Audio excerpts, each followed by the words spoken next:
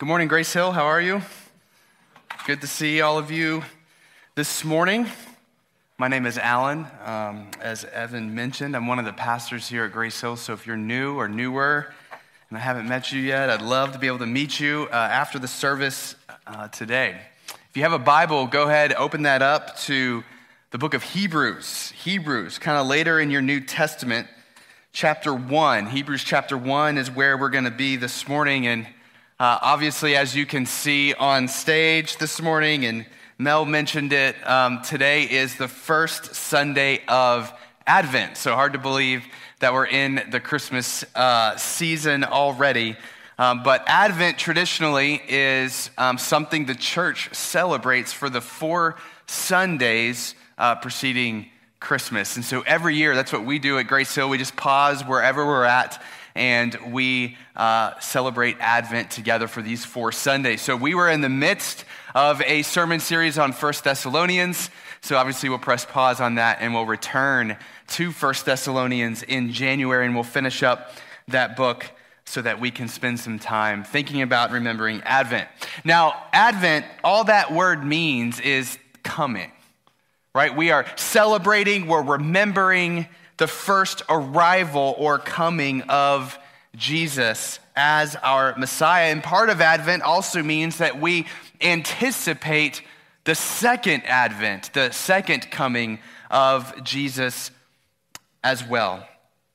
But why do we pause every year to celebrate Advent? Every single year.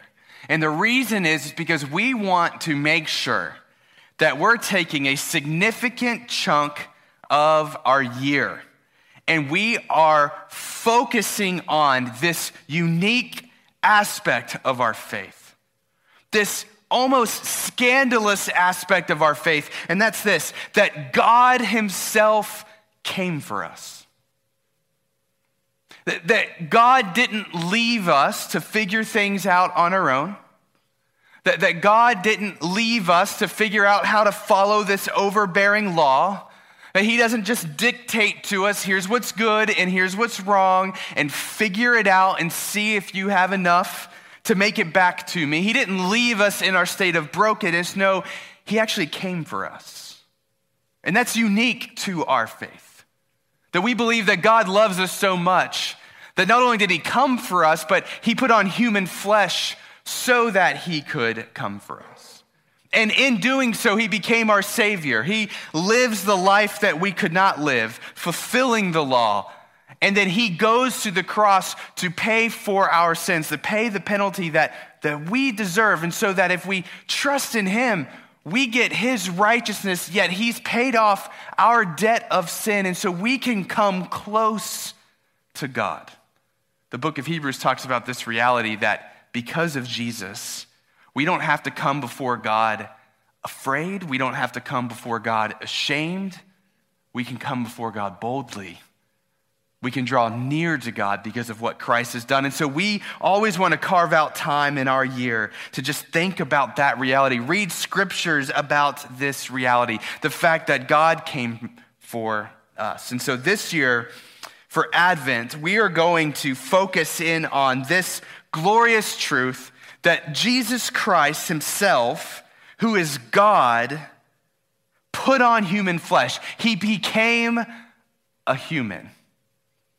And so we're gonna dig into this one verse in the book of Hebrews for the next 4 weeks. Hebrews chapter 2, verse 17. It says this is wild.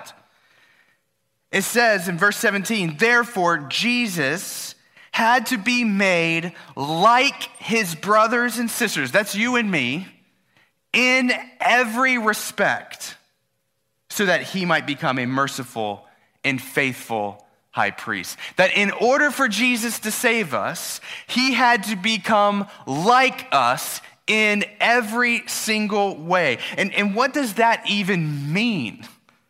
I mean, there's so much to think about with that statement. And so what we're going to do over the next 4 weeks is we're going to study together 4 selected passages from the book of Hebrews and asking the question, why did Jesus have to become human? And not just human, why did he have to become like us in every way in order for him to be our Savior, in order for him to make a way for us to draw near to God. And so this morning, we're going to start in Hebrews chapter 1, and we're going to study verses 1 to 3 this morning. That will be our passage. We'll read that together here in just a few moments. But I want to start with this question, and that's this.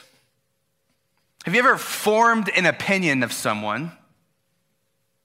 Then you got to know them more, you got closer to them, heard their story, spent time with them, and then therefore your opinion of them changed. Right? This can happen in many different ways. Like we all form impressions of people. Right? We get an impression. We have an experience with someone or we hear about someone, and so we form an impression. That word impression comes from the Latin word impressio. It literally means a stamp, to impress. Right? So you kind of press an image into something. And so when I have an impression of you, I have a picture of who you are and what you're like. And so we all form impressions of people based off of all kinds of experiences. But as we get to know them more, it's possible that that impression that we have might change. In a couple of different directions, right? That impression can go from having a good impression to a bad. Like I'll never forget a friend of mine in college. I had this one friend, and we were really close and spent a lot of time together, and he was part of our friend group, and he was good friends with my girlfriend, now wife, and so he seemed like a great guy. Seemed like he had a really strong faith, and I'll never forget this moment where we were walking across campus, and we passed this one girl who was a friend of ours. And he just went off on all of the stuff that he fantasizes about her. And I remember my impression of him went from good to disgusted like that. I was like, wow, that's inside of him. I remember I got so angry at him. I'm a very protective person. I've grown in that. But it changed my impression of him like that.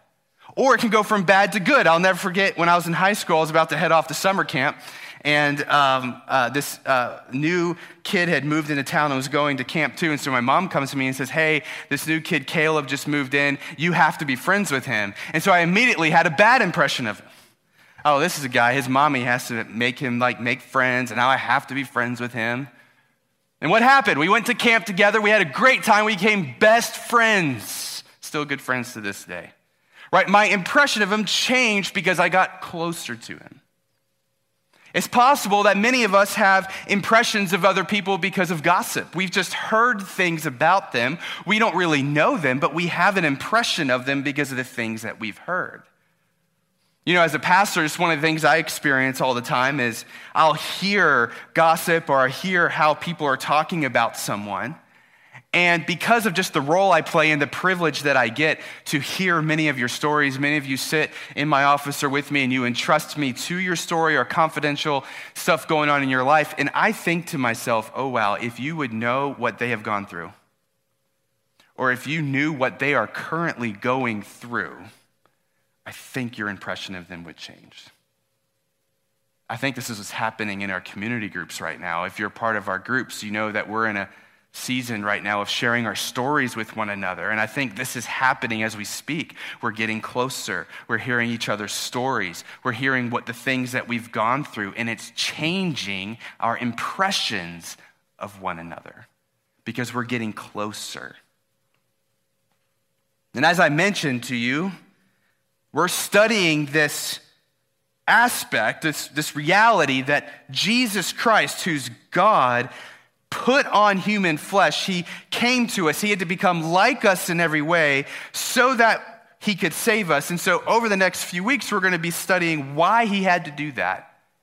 And here's the first reason that I want us to see today from our text. Here it is. I'm going to give it to you. The first reason why Jesus had to become like us is in every way. It's so that we could draw near to God, because in Christ, we get closer to God and we could have an accurate impression of who God is and his character. One of the reasons why Jesus had to become like us in every way, and we're going to define that over the next few weeks, is so that we could draw near to God and therefore have an accurate impression of who he is and his character. I want you to see this. Hebrews chapter 1, verses 1 to 3. If you read this with me. The writer of Hebrews says this, very beginning of the book, long ago, at many times and in many ways, God spoke to our fathers by the prophets. But in these last days, he has spoken to us by his Son, Jesus, whom he appointed the heir of all things, through whom also he created the world. He is the radiance of the glory of God. Look at this.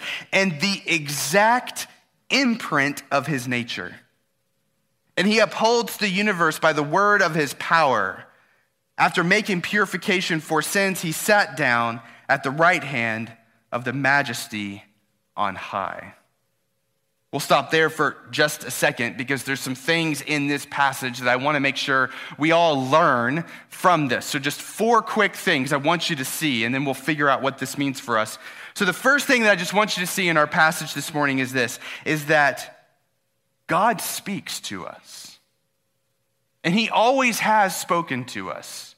If you saw that in verse 1, it says that in the former days, he spoke through the prophets. So that would be your Old Testament. But in these last days, he's speaking to us through his Son, Jesus. And so what we learn about God is not someone who is cryptic. He's not someone who gives us riddles or mysteries that we need to somehow figure out how to solve. He's not a God that you can only understand his word if you become fluent in Greek and Hebrew and become a theological scholar. Those resources are helpful to us, but no, God is someone who wants to reveal himself to his people. And so what we learn is that in these days, he reveals himself through his Son, Jesus. And so I can't read the Old Testament without reading Jesus too at the same time, and vice versa. I can't read Jesus without also reading the prophets because it's the same God who's revealing himself to us. He's speaking. So the first thing that we learn about God in our text. The second thing that the text is so clear on is that Jesus is God. That Jesus is fully divine. He is God himself. Our text says he's the heir of all things. He is the king of God's kingdom. It says that he is the radiance of the glory of God. He is the substance of God's glory. It says that through Jesus, all things were created. It was the power of Jesus that brought about the creation. It says here that he upholds the universe by the word of his power. I don't even know what that means, other than that Jesus in his divinity is holding all things together. And without him, you and I are not breathing, and none of this is operating and happening. Jesus Christ himself is God, and therefore God himself is the one who came for us and purified us from our sins and finished that work. The third thing we learn in our text is that Jesus, in his human form, is the exact imprint of the nature of God. I mean, it's very specific language. The Greek word there for exact imprint is the word character. Character. That's where we get the word character.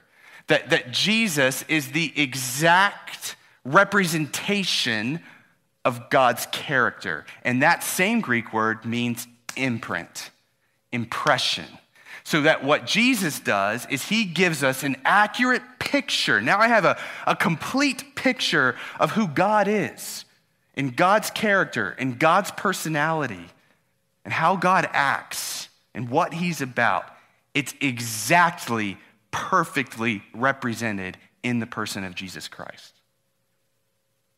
And the fourth thing that we learn is if you combine our text this morning, Hebrews 1 to 3, with Hebrews 2:17, which I read earlier, which says, again, therefore, that Jesus had to be made like us, his brothers and sisters, in every respect, so that he could be our merciful, faithful high priest. If you combine these two texts, then what we learn is that Jesus is fully God and he is fully human at the same time. It's what theologians call the hypostatic union of Christ. 100% God, 100% man. That the divinity of Jesus does not reduce his humanity, and the humanity of Jesus does not reduce his divinity. Right? It is a mystery that we can't solve, but it's the very thing that the text says about Jesus. And what this means for us, the reason why that's significant is because Jesus, in his humanity, can give us a 100% accurate impression of who God is, because he is God himself who has come near to us. Did you catch that? The reason why this is so important is because Jesus in his humanity can give us a 100% accurate impression of who God is, because God himself is the one who came down for us to rescue us. And as we read this text together, it just makes me curious what your impression of God is and how you got that impression. Like if we were all honest and we said, okay, I'm going to write down the image in my head when I think about who God is, when I think about God's attitude towards me, when I think about God's character, when I think about God's temperament, when I think about his personality. All of us have an image. All of us have a picture in our head of who God is. I'm curious what that impression is and how you got that impression. I think that's a question that we don't spend enough time on. You know, I wonder if some of you grew up in a Christian home that was very strict, or maybe you didn't grow up in a Christian home. Maybe your earliest impressions of Christians are people who were very, very strict, kind of more a fundamentalist type of Christians. And maybe the litmus test of the strength of your faith was your behavior and your ability to keep a litany of rules. You know, I'm curious, like, did you grow up in a home where, you know, you had to read your Bible? And if you didn't read your Bible, then you ought to be ashamed before God, that God is disappointed in you.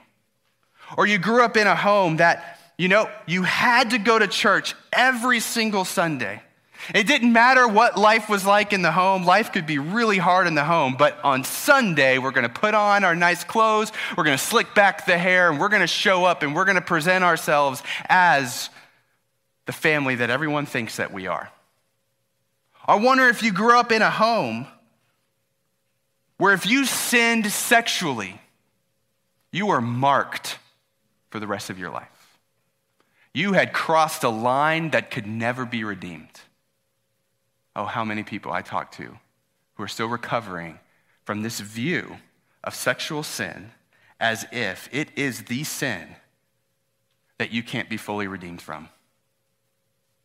Or I wonder if you grew up in a home where, you know, it wasn't about what was in your heart. It was just about your behavior. So, you know, you couldn't do certain things. You know, you couldn't play cards, or you couldn't dance, or certain instruments weren't allowed, or whatever it was. It was these made up rules that we don't find in our text, but they were kind of the litmus test for how you grew up. I'm just curious if anyone grew up in a home like that and the kind of impression that gave you of God.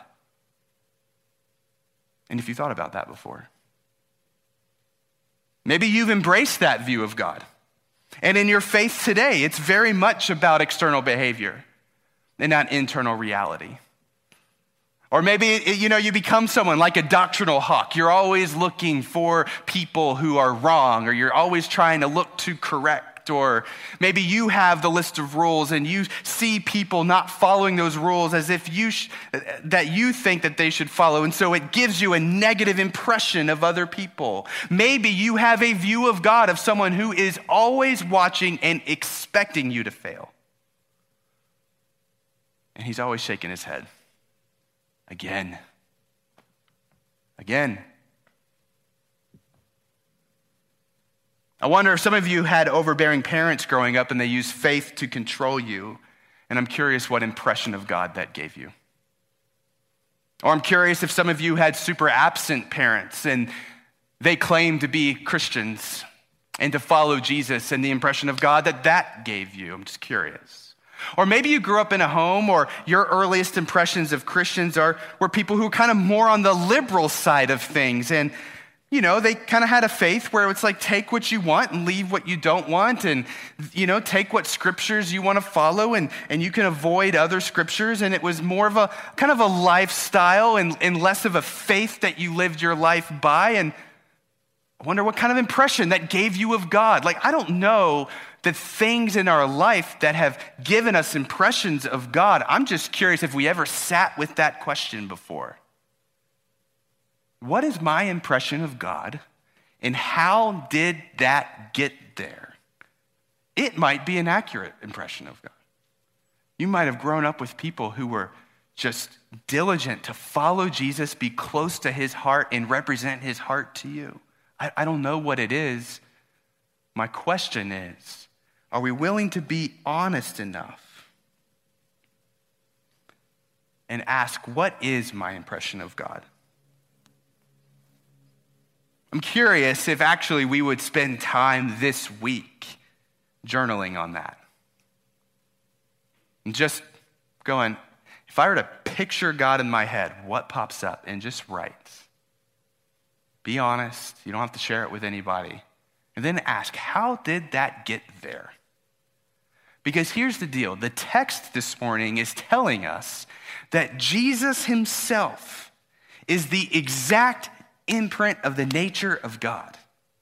That if we want to know who he is, what he's like, what his character is like, if we want to have an illustration in our head of who he is, then we look to Jesus. He is a complete picture. It's not an incomplete picture. And the scriptures reveal to us who Jesus is. We have 4 eyewitness historical accounts of the life and teachings of Jesus so we can get all angles on who he was and how he represents God and is God, the exact imprint of God to us. So here's what I want to do. I just have a few scriptures. I want us to go look at Jesus. I want to look at a few of them together, and let's form an impression. And let's see, is the impression that we have, do they match? We got to do this quickly. If you have a Bible, you can go to Matthew chapter 9. Just want to read a couple of verses here in Matthew chapter 9. I'm going to read verses 35 and 36. Here is a completely accurate imprint of God. And Jesus went throughout all the cities and villages, teaching in their synagogues and proclaiming the gospel of the kingdom and healing every disease and every affliction. When he saw the crowds, he had compassion for them because they were harassed and helpless like sheep without a shepherd. That word compassion there, you see in the text, it's an interesting Greek word. I'm going to try to say it right. I have it in my notes. Splagnizomai. Splagnizomai. All right? There's no way I would remember that. Splagnizomai. It's a very interesting word for compassion. It actually is this word that refers to your insides and the lurching, the movement of your insides. And so if you ever have a wave of compassion come over you or a wave of concern, what happens is you'll feel it in your gut. Something happens in your body. It's an automatic response of your body. Before your brain even knows what's going on, your body is showing compassion towards something, a desire to lurch into action, to move towards someone, to comfort them. That's what this Greek word means. And so Jesus sees the crowds. And they don't have a shepherd to guide them. And many of them are sick, many of them are hungry, many of them are hurting, many of them are confused. And he lurches with compassion. And he moves towards. This is an accurate representation of God. an exact imprint of who he is. When it comes to the hurting and the broken and the suffering and the confused and the doubting, he lurches in compassion towards. Or go over to Luke chapter 7, verses 12 and 13.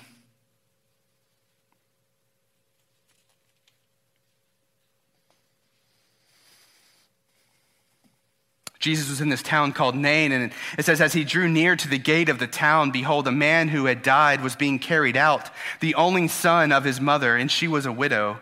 And a considerable crowd from the town was with her. And when the Lord saw her, he had compassion, same word, on her, and said to her, do not weep.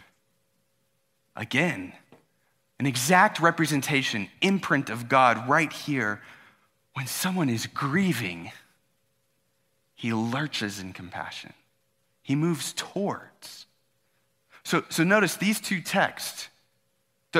The automatic response, right? It's not, why don't you have more faith? The automatic response is, you should know better. The automatic response is not, you knew that you would be suffering in this world. Endure, persevere. Now, there's a place for endurance and perseverance. I just want you to know that the exact imprint of the nature of God that we're reading in these two texts is a Greek word that is talking specifically about the response of the body before there's a cognitive response, and that response of the body is compassion, moving towards. That's the response. Is that included in your impression of God? Go over to Luke chapter 15, just a couple of chapters to the right. Story of the parable of the prodigal son. So this isn't a story about Jesus, but it's a story that Jesus tells. And if Jesus is going to tell a story about the character of his Father in heaven, of God himself, right? Then the parable of the prodigal son is it. I just want to read verse 20. This is the part of the story where the younger son, after he'd spent all of his wealth on sinful things and he had forsaken his father, and the son comes to himself and realizes all that he had done, and he's going back to talk to his dad to see if he could just be a servant in his house. In verse 20, this is the exact representation that Jesus himself gives us of God the Father. It's this, and he arose and came to his father. That's the young son, came to his father. But while that young son was still a long way off, his father saw him and felt compassion, same word, and ran and embraced him and kissed him. This is a son who had willfully sinned against his father. He had done all kinds of things. He broke every commandment there was. But he was repentant, and he was headed home. And what's the response of the Father? It's compassion. It's moving towards. It's not wagging his head. It's not standing with one eyebrow up in wondering if you're serious or not. It's not saying, oh, he's back. Oh, yeah, he's praying again. Yeah, it's been 10 days since he prayed the last time, and here he is. Oh, he needs something. Typical of you. It's not the response. Now, contrast that. I got one more. I want you to read Matthew 23, so go back to Matthew. I want you to contrast this to a very different passage we're going to read. This is a little bit longer of a passage, but it's very descriptive, so I want to read all of it.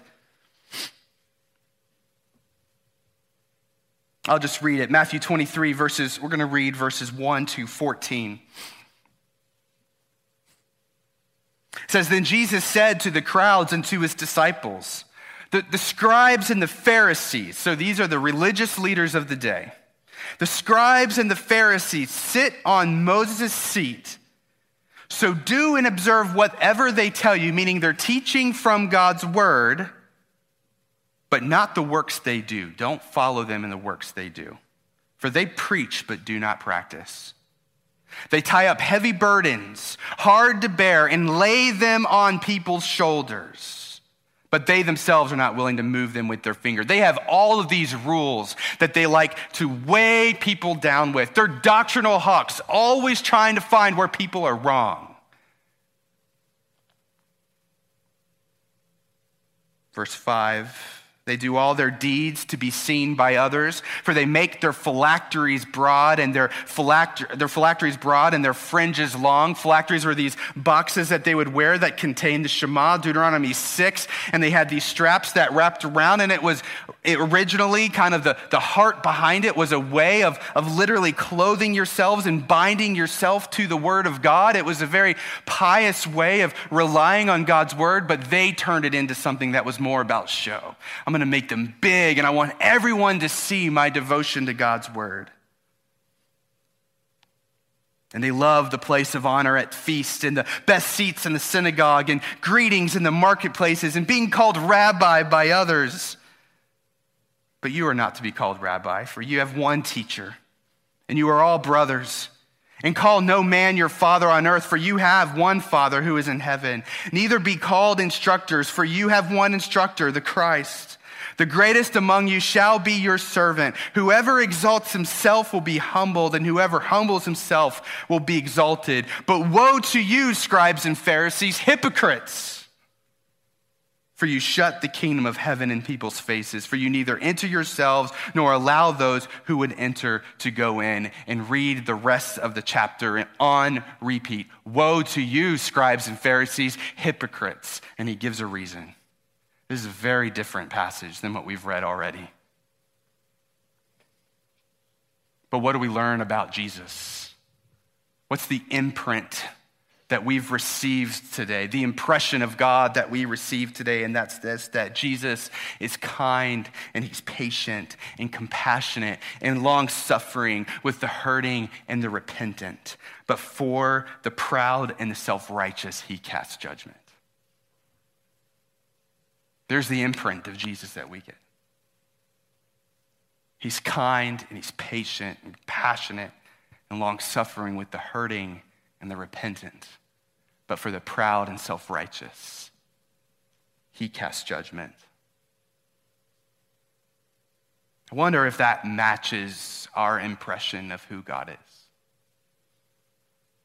I wonder if when we're hurting, when we feel ashamed of ourselves and we're going to God in repentance, or when we've messed up again, or whatever it is, I'm just curious, is our impression of God of one who lurches at us in compassion? If we're proud and we're self-righteous and we discipline ourselves to do all of the things right, and that has become the anchor of our faith, that has become the thing that we look to give us a security that we're looking for, I'm curious, is our impression of God that he's proud of us in that too? Or if what he desires from us is to come to that place of repentance in our heart. I don't know what it is for us, but this morning, what I want to just encourage, challenge, exhort all of us to do is to spend the next week on this. Asking the question, what is my impression of God? How did I get that impression? And so I can't remember, I don't know if it was in your bulletins or if we're passing out. Did y'all get an Advent Devo in your bulletin? You got one. Yes, they're in there. You got an Advent devotional in your bulletin. It's very simple. It's one page with Melody's beautiful painting on one side. She painted that, by the way. That's pretty darn good. On one page, you have an Advent Devo, Monday to Friday, and you have one scripture. And I'm just asking, all of these scriptures are a story about Jesus. And I'm just asking you to read this, because these stories are an exact imprint of the nature of God. A complete representation of who he is and his character. And so what I want you to do is read those, and I want you to ask these questions. Does this match the impression that I have of who God is? What is my impression of God? Does this match it? Does this challenge it? What does this do? And they're going to be different passages. They're going to press you in different areas. So I encourage you, take 15, 20 minutes this week, read that passage, grab a journal, answer those questions, sit in with this. And here's what I think we'll find. I think some of us will find some relief as we read about the grace and the mercy and the compassion of our Savior. and how he moves towards us in our suffering and in our hurting. And some of you might need your impression of God to be corrected in a good way. Meaning you've been assuming that he's just been disappointed with you this entire time, and what he wants to do is draw you into his grace and his mercy. So I think some of you will find relief. I think some of you might find rebuke in this. Because maybe your impression of God has been this person who is cracking the whip on right and wrong, and that's the way that you represent the faith or lead your family. Or that's how you judge people within the church. You're always looking and you're disappointed in people in the church because you're seeing all the things that are going wrong. And I think you might find that the exact imprint of the nature of God found in Jesus might rebuke you for that. Because that's not his nature. And I think for some of you, if maybe you're here today or joining us online or you're listening to this later and you're not a follower of Jesus or you're not sure what you believe, I think what you'll find is an exact imprint of the nature of who God is. I think what you'll find is a true representation of the character of God. And that may just be different than what you've always assumed. And my prayer for you is that that will draw you into wanting to get to know Jesus and who he is and what he has done to save you from your sin. And so this week, Grace Hill, my encouragement to you is that you would take this devotional and you would spend time in these stories about Jesus, asking yourself the question, what am I learning about the nature of God in these texts? Because Jesus Christ came, he put on human flesh so that we could draw near to God and we could know who he is exactly. Let's pray. God, this morning, I'm grateful for your son.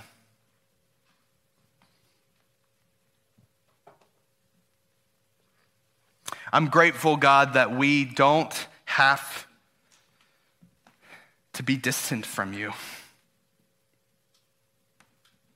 That what following you means is to read a book, get a list of rules, figure it out on our own how to make it happen. I'm grateful, God, that you came for us in and through your son, Jesus. And that in doing so, we see who you are. We see your character. We see your disposition towards us. We see the kind of people that you're calling us to be. God, I pray for anyone in this room this morning and their Christian life has been marked by an impression of you that's more akin to a principal ready to deal out punishment or a drill sergeant looking for the smallest mistake. And that, God, you would heal that image of you that they have, that impression of you, to the one that we see in the pages of the Gospels as we read about Jesus. God, I pray that there would be people in here this morning who feel the relief of your grace and your mercy and your compassion. God, I pray that this morning you would help all of us draw near to you as we spend time in the Word reading about Jesus and who he was and what he did and what he taught.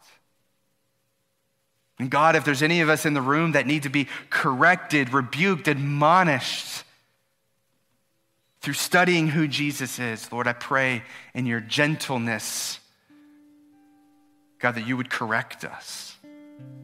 Help us to represent who you are.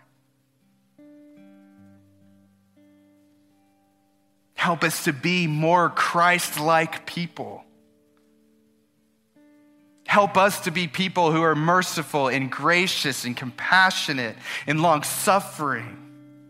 with our neighbors and those around us. Build inside of us, God, a compassion for the lost and the broken and the hurting and the suffering.